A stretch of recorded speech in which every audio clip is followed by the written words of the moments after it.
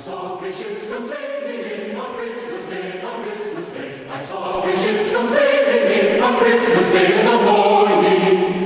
And what was in those ships so free on Christmas Day, on Christmas Day? And what was in those ships so free on Christmas Day in the morning?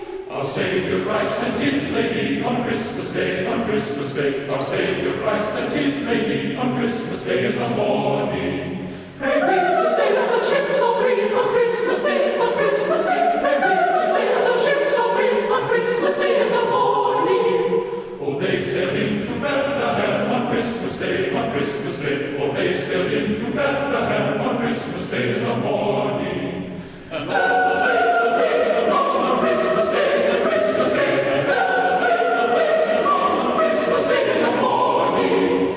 And all the angels in heaven shall sing on Christmas Day, on Christmas Day. And all the angels in heaven shall sing on Christmas Day in the morning. And all the souls on earth shall sing on Christmas Day, on Christmas Day. And all the souls on earth shall sing on Christmas Day in the morning. And let us all rejoice, amen, on Christmas Day, on Christmas Day. And let us all rejoice, amen, on Christmas Day in the morning.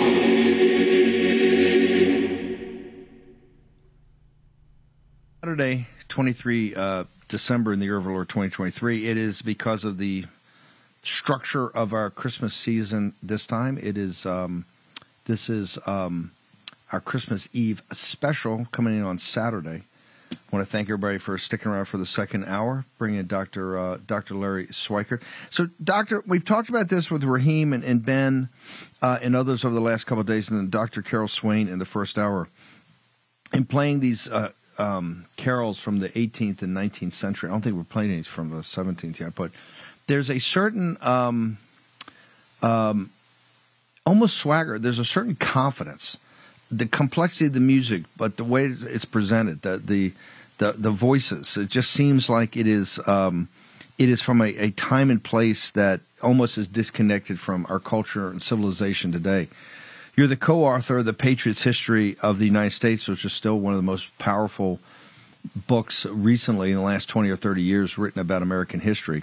Talk to me about that. What is about this music of the old carols that you don't hear much anymore? You very rarely hear it on radio unless you listen to a specialty station. You don't hear it certainly don't hear it in the churches except on rare occasions. Your thoughts?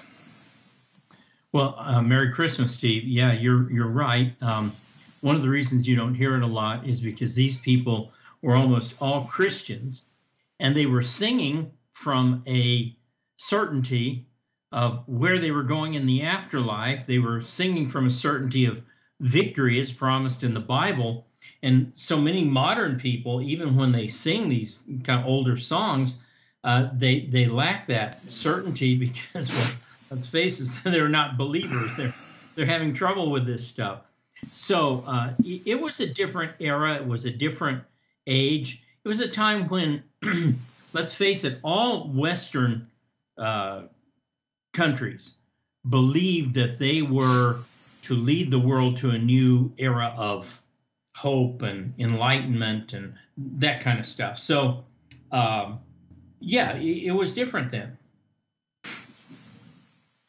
Let me ask you that. When you say hope and enlightenment, the Western nations, that'd be Europe and ourselves. When we find ourselves today, it seems like besieged on every side, particularly Christians. But you look in Europe where you're seeing the collapse of classical society, right? I mean, they're on the edge, it seems like, of civil war because of what they've allowed for the invasion. They call it migration, but the invasion of Europe over the last 10 years or so. Been bad for 30 or 40 years, but I mean really accelerated over the last 10, and now you have France and England. They're beside themselves. You're seeing the same thing starting to happen here in the United States, in our inner cities because of the invasion. What was it about then that gave them hope that they were the future? It was about enlightenment and deeply imbued with Christian belief. Cut to today, when you have more material wealth and science and technology. Remember, a lot of this music was done right around the time of the steam engine. The steam engine, it changed mankind's history like no other invention, no other technology in the world. So what was it about then that had them so positive and energetic and urgent in their mission as a civilization or society. And you can see it in the music and the voices. But here today, it seems like we're almost worn out. Well, there were kind of two goals for those Europeans and Americans. One was a material goal, to improve the material world. When you get John D. Rockefeller, he would say, I want to give the common man kerosene. He must have it good, and he must have it cheap. And then he would make record profits, and he'd turn around and give $1 million a year to his Baptist church. In Europe, the same thing. You see this in the building of cathedrals. And I wanted to kind of talk to you about this a little bit with regards to architecture. I like chrome and glass as much as the next guy. I do like modern architecture, but I don't like only modern architecture. And what's interesting in our society today is you see none of the inspiring and inspirational and uplifting buildings like La Sagrada Familia or Westminster Abbey or Notre Dame or anything like that. I mean, even some of Frank Lloyd Wright's stuff, you can't match that today.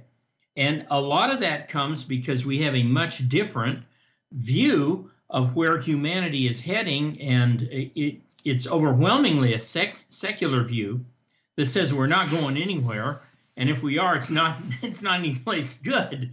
So why would you create art? Why would you create buildings? Why would you create great music that would be a testament to man's enduring nature with God, not apart from God, but with God? Talk about the difference between Europe and the United States, and particularly in your historical research and writing your seminal work. There are many of us, and now we're being said that you're Christian nationalists and you guys are the worst people on earth. You're domestic terrorist. You're violent extremist. But there's a big group of people in this country that think America is the New Jerusalem, and that America is a covenant nation. And from our founding, as you do such a great job laying out, with the Pilgrims and the Puritans in New England, a little different than the more entrepreneurial Cavaliers down in Jamestown, in my beloved home state. But was America founded in a big part of that as a New Jerusalem and as a covenant nation? Yeah, absolutely. I mean, God loves Israel because God chose Israel, but God loves America because America chose God.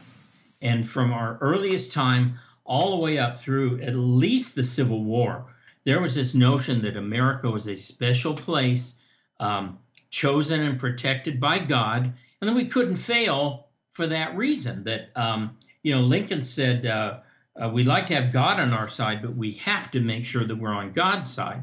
And what the Europeans have lacked is two of the pillars of American exceptionalism. One is a common law. Only England had that, and that is the notion that law bubbles from the bottom up because God puts the law in the heart of every man and woman. And we see that both in the Old Testament and in the New Testament, where God says, I will write my law upon your heart. The other pillar is a Christian, mostly Protestant religion. And again, that's not due to theological issues, but it's due to the church structure of the Congregationalists, where decisions were made from the bottom up. So in America, you had this relationship to the common man. We might call it a populist relationship that simply didn't exist anywhere in Europe. No country had those two factors. So what kind of music are you going to get out of people like this? What kind of architecture? What kind of art? In Patriots history, we go into a long discussion about Norman Rockwell, who I believe is still the greatest living American artist, period. You say Jackson Pollock, maybe Andy Warhol, whatever. Rockwell captured the essence of America, and it was this very same uplifting, heroic essence that you refer to in this music of the hymns that you were playing. Go back and give me what was the connection? I want to make sure I understand this myself. Of the common man, you're saying this was different here in the United States than different in Europe. What was that? Yeah, well, the common man is a Well, because of common law, which only England had and none of the other European nations had, maybe Switzerland, and because of a Christian, mostly Protestant religious tradition that was congregational. So it was bottom-up governance.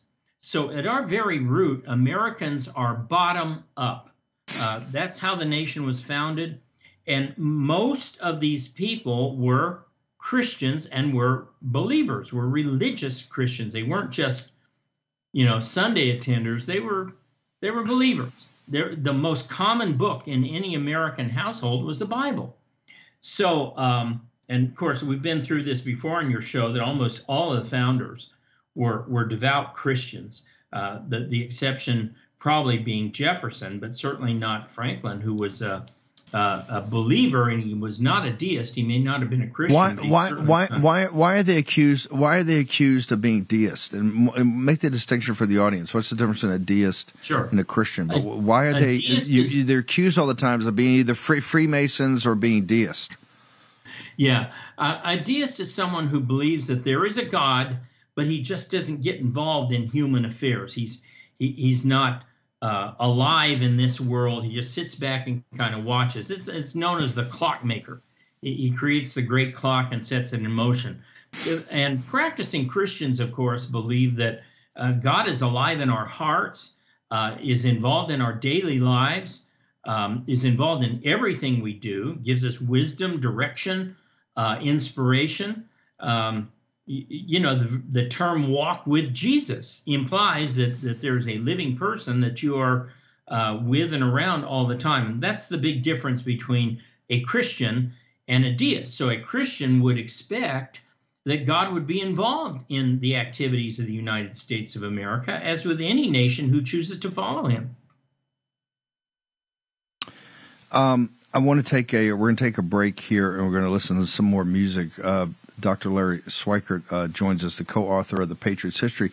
Well, I got a minute before we get back to some music. I want to make sure people get to your website. You're constantly putting things up about history and connecting history to current events. Where do people go to get all of your stuff? wildworldofhistory.com. wildworldofhistory.com. There's tons of free stuff up, but I also have a subscription service where I put up constant new videos. Reagan, the American president, we put up about 21 videos. The latest is Integrity, featuring Winston Churchill. I've got about 7 up, and I add one every couple of weeks. If you're more interested in the political commentary, you can catch me at the wildworldofpolitics.com. And I try to keep the two separate because homeschoolers may not be too interested in politics or vice versa. Very interested in the history. You do a great job. It's the Patriot's History is one of the seminal works for the homeschool movement. Okay, we're going to take you out with some of this incredible music we put together. Our team, Avery and the team, want to thank him. We're going to go ahead, leave with some great music. Be back with Dr. Schweikert in a moment.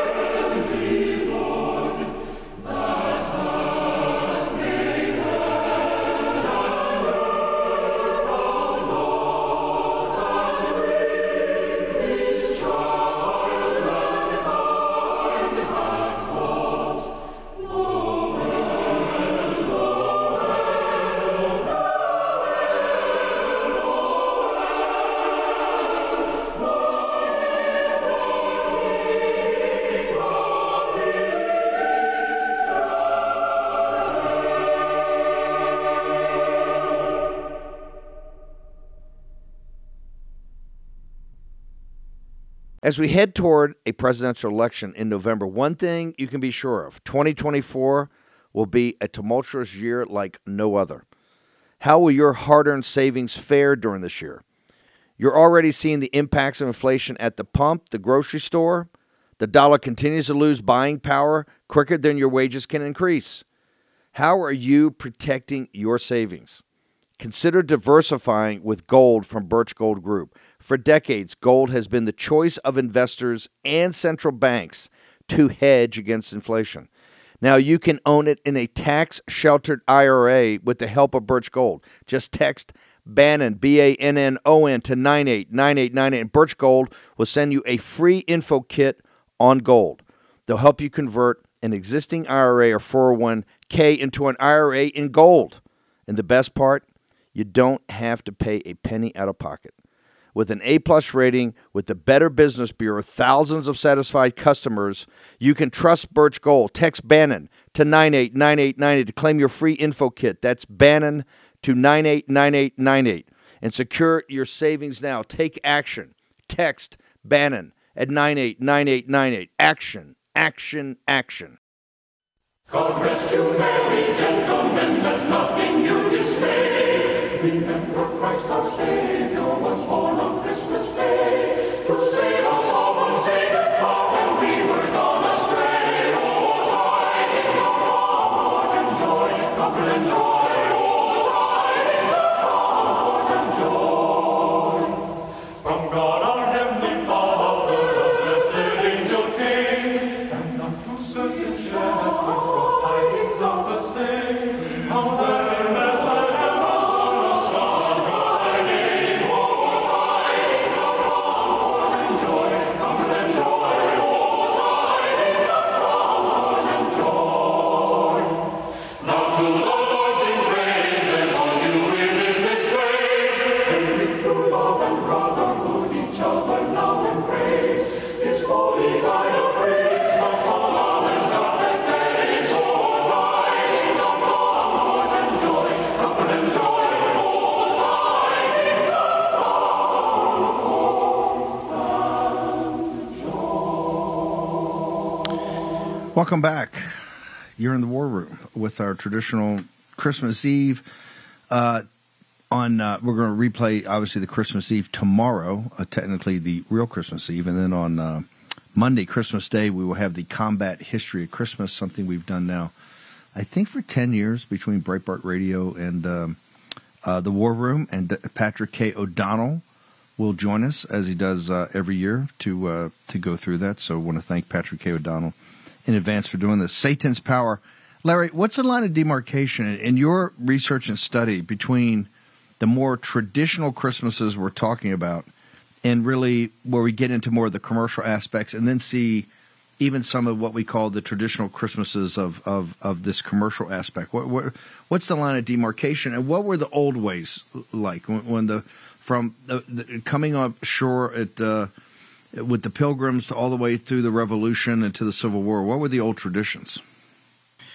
I think probably you can mark sometime in the 90s when we began to desacralize the Christmas music. You probably remember this maybe back in the 80s. If you walked into a department store or a mall, the music was 50-50 what we call Christian music about Jesus and the birth, and about half, it's winter, it's snow, it's fun, presents. You don't hear very many places, unless it's a Christian business like Chick-fil-A or something like that. You don't hear Christian music being played today at Christmas. It's all about... Hold it. I thought when you're talking about the 80s, you're talking about the 1880s or 1890s. Help me out here, because I've missed this one totally. Yeah, you're saying now when you're in malls, which it used to be in the old days, our department stores used to hear many of the songs that we're playing in other religious music. You're saying if you're going to malls today, you don't hear any of the religious songs? It's all kind of the commercial Christmas songs? Oh, no, you probably not since the early 90s. I distinctly remember the change and going, wow, they're not playing any actual Christmas songs, and they're only playing things about winter or... yeah, it's Christmas, but you don't mention as they say, the reason for the season. Now going way back, of course, you had very traditional Christmases, and this is where the Currier and Ives cards come from, celebrating the sleigh ride with the wreaths and all that sort of stuff, and the presents around the tree, and you go up to, say, around the early 1900s. The Currier and Ives were from the 1880s, 1890s, the Gilded Age. Is that where those lithographs came from? So that's that time frame? Yeah, and then you get up, another kind of tradition that we used to celebrate was people would put up a model train around their tree. I remember as kids, we used to do this all the time. It was always a Lionel train. Where'd that come from? That came from Lionel Cohen, who invented the Lionel trains and was selling them and using them in department store windows at Christmas time. And all of a sudden, everybody wanted to have a train that ran around their Christmas tree. So you get these kinds of traditions, and then you get our music that we're still so familiar with. The number one selling song of all time isn't the Beatles.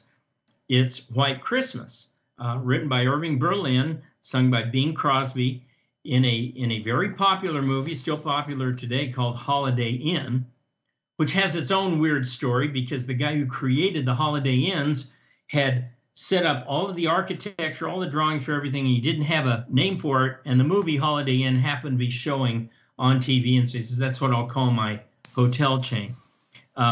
So White Christmas is just an amazing song. It only has 2 verses, no choruses. It's one of the shortest lyrics ever written, and it just became one of the biggest selling songs of all time, especially when Bing Crosby would take it on the USO tours to Europe. And a relative of Bing's asked him one time, what's the hardest thing you ever had to do? And he said, well, in 1944, I had to sing in front of about 5,000 GIs in northern France, and they insisted I sing White Christmas. He said, I thought it was a little too depressing, but they insisted I sing it. And he said, I had to sing it with dry eyes as all 5,000 of the GIs were crying. And then not too long after that, most of those GIs would be in the Battle of the Bulge, and many of them would die. So the song White Christmas then was redone in the movie White Christmas. So we have these traditions coming up all the way from the late 1800s through the early 1900s. But I think modern families have developed kind of more modern traditions. And of course, you could name your top 3 Christmas movies, but I'm sure many people today would say something like The Christmas Story, about a kid who wants a Red Ryder BB gun, or Chevy Chase's Christmas Vacation, which is, of course, one of our favorites. Or if you're really a little weird, you might say something like The Ref with Dennis Leary and Kevin Spacey about a dysfunctional family that gets taken hostage to Christmas. So, number one, I pride myself. I've never seen any 3 of those, and I would literally throw anybody out of my house over Christmas that even mentioned they want to play it. But I want to go back to, because I do know a lot of people watch the Chevy Chase thing. I want to go back, though, to White Christmas. If you remember, because the song broke in the movie Holiday Inn, but when they decided after the war to make a movie White Christmas, they actually start at the Battle of the Bulge, where in fact, the general that becomes central to the entire story of starting the ski lodge in Vermont that they've got to bail out, he's been relieved for cause. He's been fired. And Bing Crosby and Danny Kaye actually are trying to do a thing to perk people's spirits up, but they want to hear White Christmas, and they play White Christmas. It's one of the most moving in any war movie. It's an incredibly moving performance, and it actually kicks the movie off. Now, they play it later at the Vermont, but they actually, I guess he takes that real life in northern France and he put it into the movie, but it's incredibly powerful. Well, it's not like we've totally forgotten these traditions. For example, and I'm not hawking Michael W. Smith's album here, but he has an album called It's a Wonderful Christmas. And in it, he's got 5 different choirs singing Sing Noel, Sing Hallelujah, which is one of the most astounding and amazing performances I've ever heard. It's just really amazing stuff. So, but you get these top 5 lists, and people say Miracle on 34th Street. Yeah, okay, but you'll also get people like me insisting that Die Hard is a Christmas movie, because any movie that says ho ho ho, I have a machine gun, has to be an American Christmas movie. Have the other movies, did they pick up the same time that you've seen this demarcation between at the malls? The playing of all of a sudden you had Christian music or music about the traditional hymns, maybe done in a more modern way, and then all of a sudden, over a couple of years, that totally faded, and you had more of this Winter Wonderland music. Is that when also these other movies started to come out? Yeah, very much so. You don't get a whole lot of religiosity in Christmas Vacation, although there are some references. Probably the one that does the best in terms of maintaining some of that tradition is Home Alone.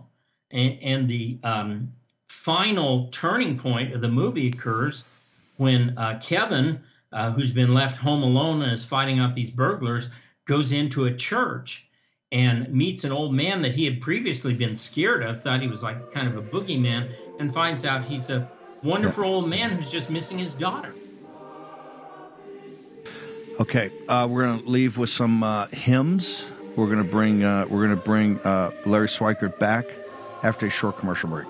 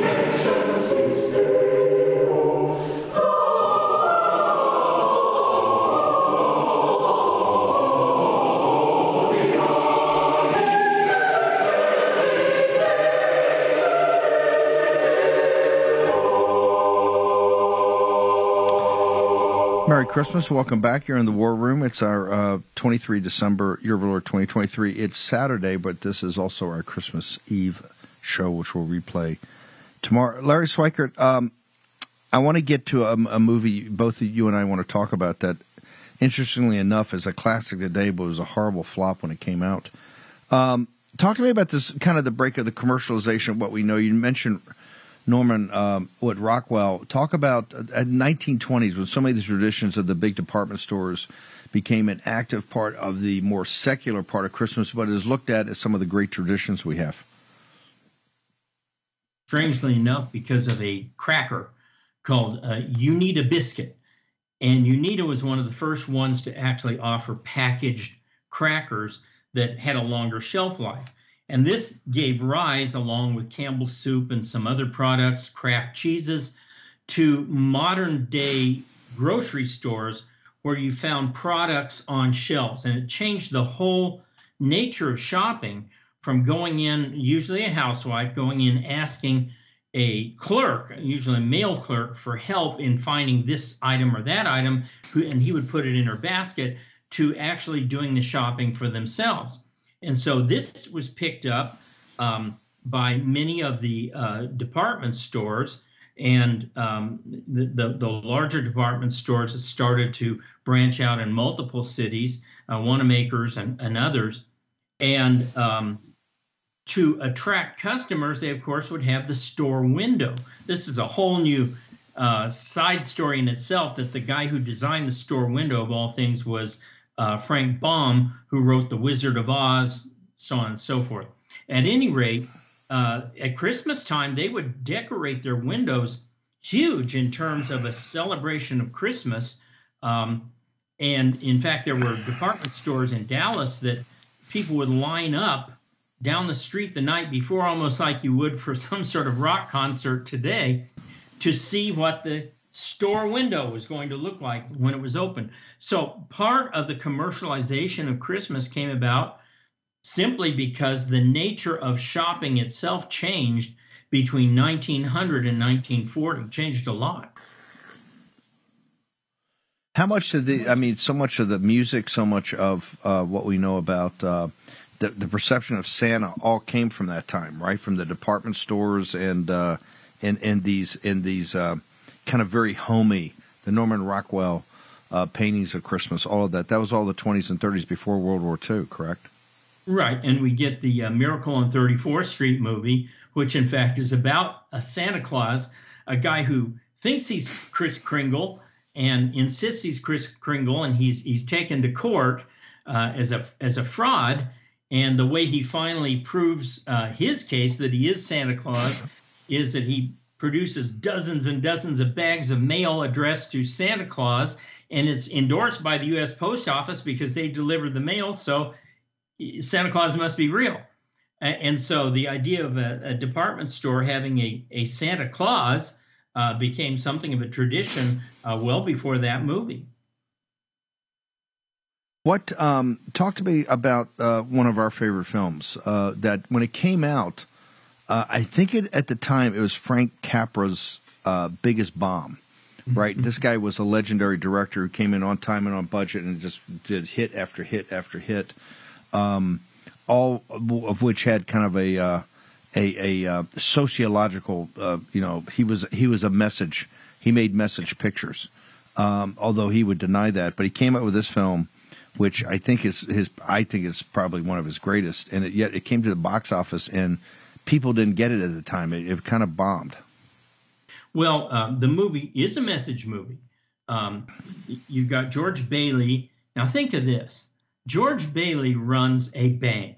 Okay, it's an SNL, but modern Americans can. So the hero is a banker. A banker? Oh, no, they can't be heroes, right? And what's his issue? His issue is that some of the money's been stolen from the bank, and he doesn't know how to make good on it, not for himself, not because he wants to get rich, but because he feels like he's let down so many people in society. And the way that the movie wraps up, he's going to go out and commit suicide. He jumps off a bridge, but is rescued by his guardian angel, who shows him what life would be without him. And it's much worse. Things literally go to hell in town.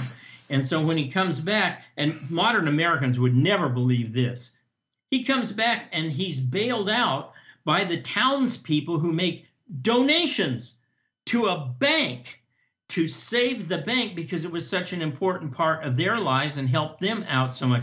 I mean, modern people would have real trouble with donating to a bank. You got a big kidding me. It's just done. And, you know, the famous line that I think it's every time a Democrat resigns from Congress, an angel gets its wings. Isn't it something like that in that? Yeah, no. So where's yeah, no. What is it about the film though? They had a technical problem that it came off copyright, and stations in New York and then others started running it. And what you say in the film is ran the sprockets off it nonstop because it was free. And then all of a sudden people started watching it. The film is obviously It's a Wonderful Life. It became a what we call cult classic, and now it's a standard on TCM and others over the Christmas season. But what was it when people actually got to see it that got them that when it came out in theaters? Was it too close to World War II, so it was too depressing? There was already enough agony from World War II, and people just wanted to get on with their lives now. What was it? Why did it go from originally a big flop to later a cult classic and now a standard part of the repertoire during the Christmas season?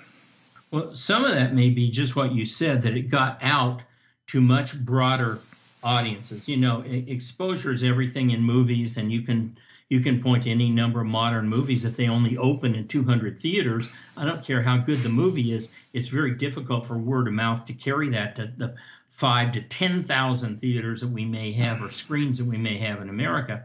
But the movie itself has an incredible message of redemption.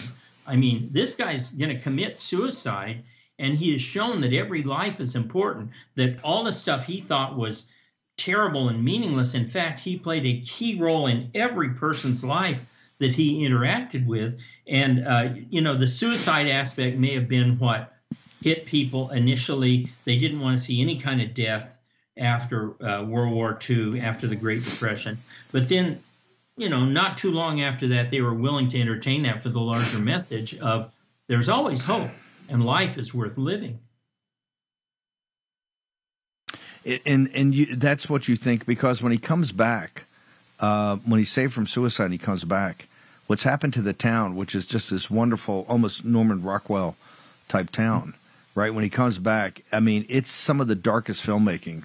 There's about 20 minutes of that film, 30 minutes of that film that makes you actually very uncomfortable watching it because of just the dark. And this is a PG-13 film, but the way Capra's such a genius, and Jimmy Stewart so powerful, but you're unnerved about what's happened to the town, and previous characters who you saw as like good people or good people in the town have been totally changed, almost like demonic. Yeah. Well, and again, this is one of these movies you said you wouldn't allow in your home, but The Ref is a sort of modernized, a little bit different version of this, but you get these really bickering. I mean, literally, the movie starts in counseling on Christmas Eve, where this guy is putting up with Kevin Spacey and his wife going back and forth and calling each other names and so forth. How can this marriage ever be resolved? And you later find out the kid is some sort of derelict. But eventually, through being held hostage by this kind of irascible Dennis Leary character, the whole family kind of comes together, and the whole family begins to find redemption. And that is the Christmas story, the story of somebody who brings redemption to the whole human race. No, so having never seen The Ref, I was really talking about Chevy Chase's Christmas Vacation. And I should tell you, there's a lot of people in the extended Bannon family that love that film and play it every year. Of course, I excuse myself to go Larry, a great movie. Just put in the heckle. Okay, Larry, hang on. We're going to take a short break. We got a very special thing on the other side of this.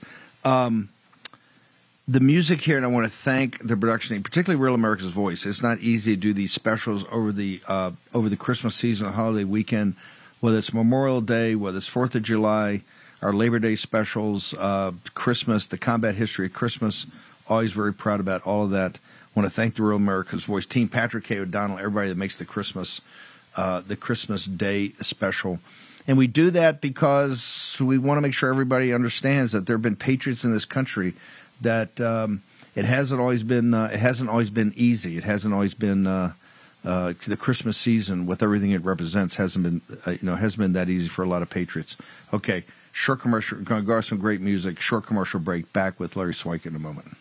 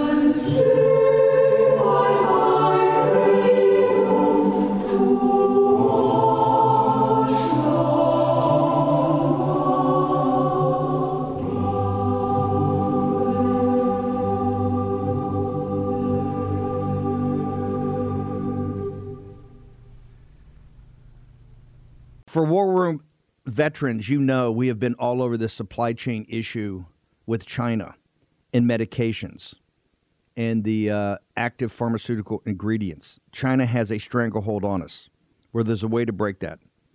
Jace Medical. I got an emergency medication kit from them. The FDA just declared a global shortage of medication and warned that critical antibiotics are in extreme short supply across the United States. But you know that because you're a viewer or listener to the show.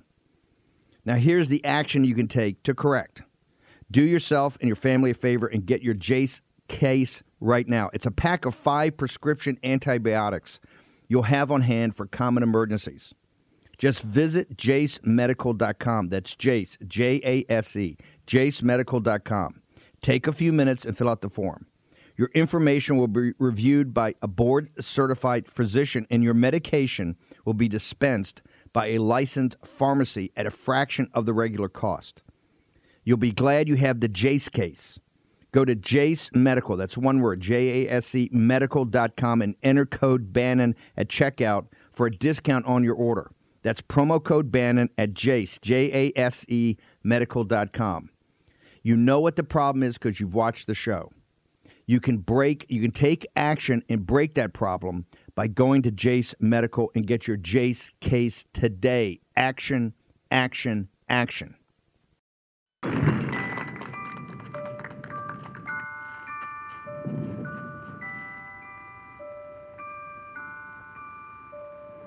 I'm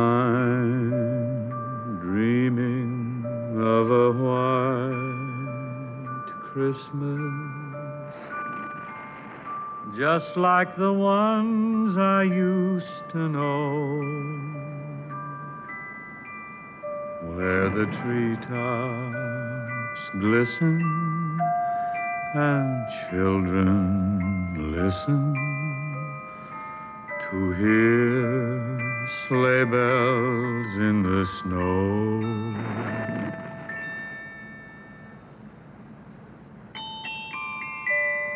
I'm dreaming of a white Christmas,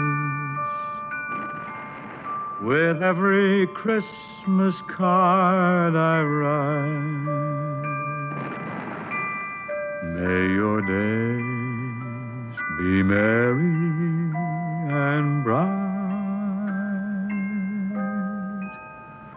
and may all your Christmases be white.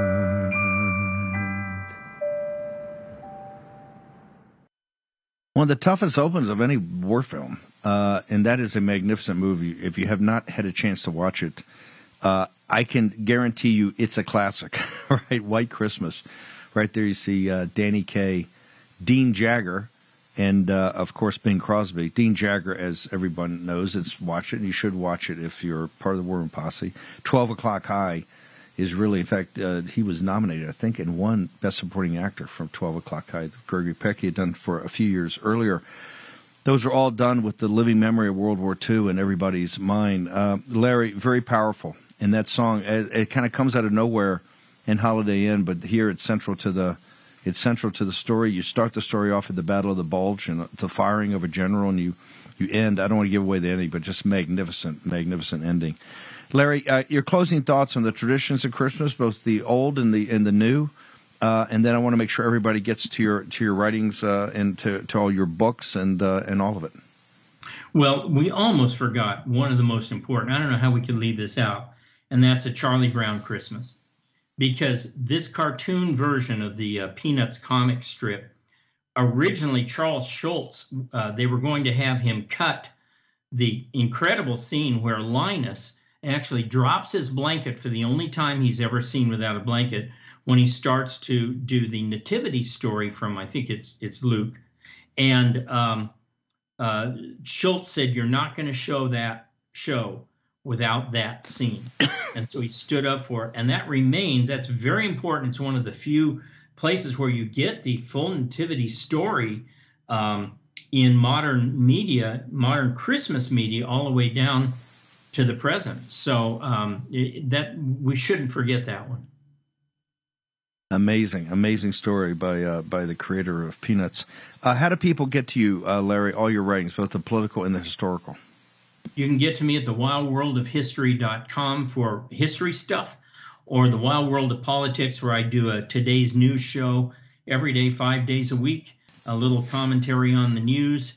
And we try to keep the two separate. So if you're into the political side of me, go to politics.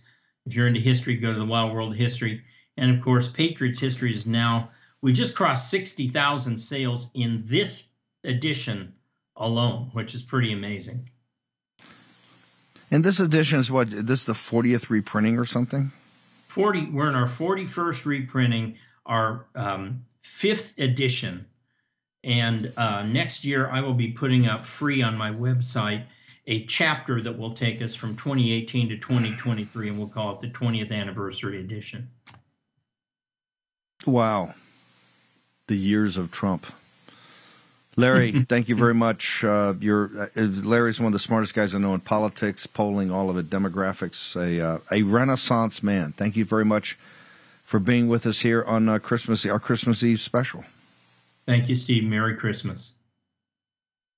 Merry Christmas. Merry Christmas to everybody. There'll be a replay of this tomorrow on Real America's Voice. I think it may even be later this afternoon also. I want to thank everybody, thank our entire crew.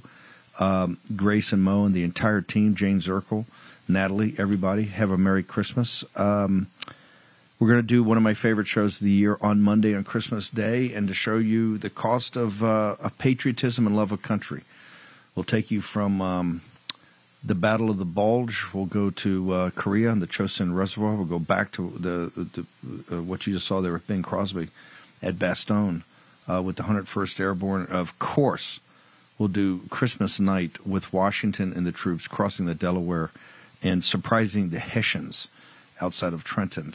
This year, with Patrick K. O'Donnell, we've got we're going to go through the Civil War of a Christmas raid on Salem, Virginia, a railroad hub that became quite important in the Civil War. I want to thank everybody. We're going to leave you some great Christmas music. We'll be back here on Monday, 10 a.m. Eastern Time, Combat History Christmas. We'll see you then at the War Room. Merry Christmas.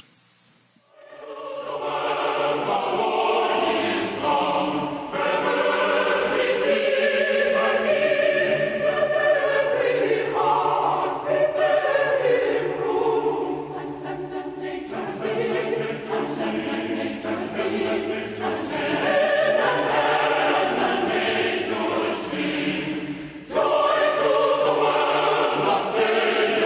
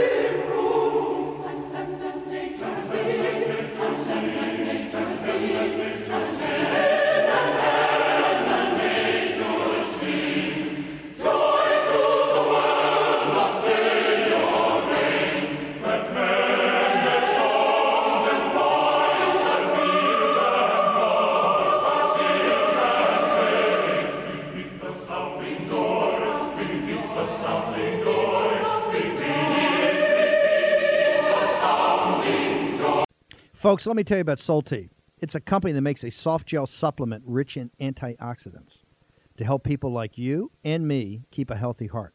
While COVID gets all the headlines, it's important to realize that heart disease kills nearly 700,000 Americans every year. Yes, heart disease is the number one killer every year, year in and year out. Heart disease builds over time. Hypertension, high blood pressure, bad cholesterol, diabetes, all of it affects our heart. A healthy heart is key to being energetic as we get older. It is never too early to take care of your heart. You see, heart disease sneaks up on us. You can start in your 30s, and when this happens, you're at serious risk by the time you turn 60. If you want to take care of your heart and those you care about, please go to warroomhealth.com. That's warroomhealth.com. All one word, warroomhealth.com. Use the code WARROOM at checkout to save 67% of your first shipment. That's code WARROOM at checkout to save 67%. And do it again. War Room Health, all one word, warroomhealth.com. Go there today. You need, if you're going to be part of the posse, you need a strong heart. You need a lion's heart. How we're going to do that is with Solti. Go there, do it today. Check it out.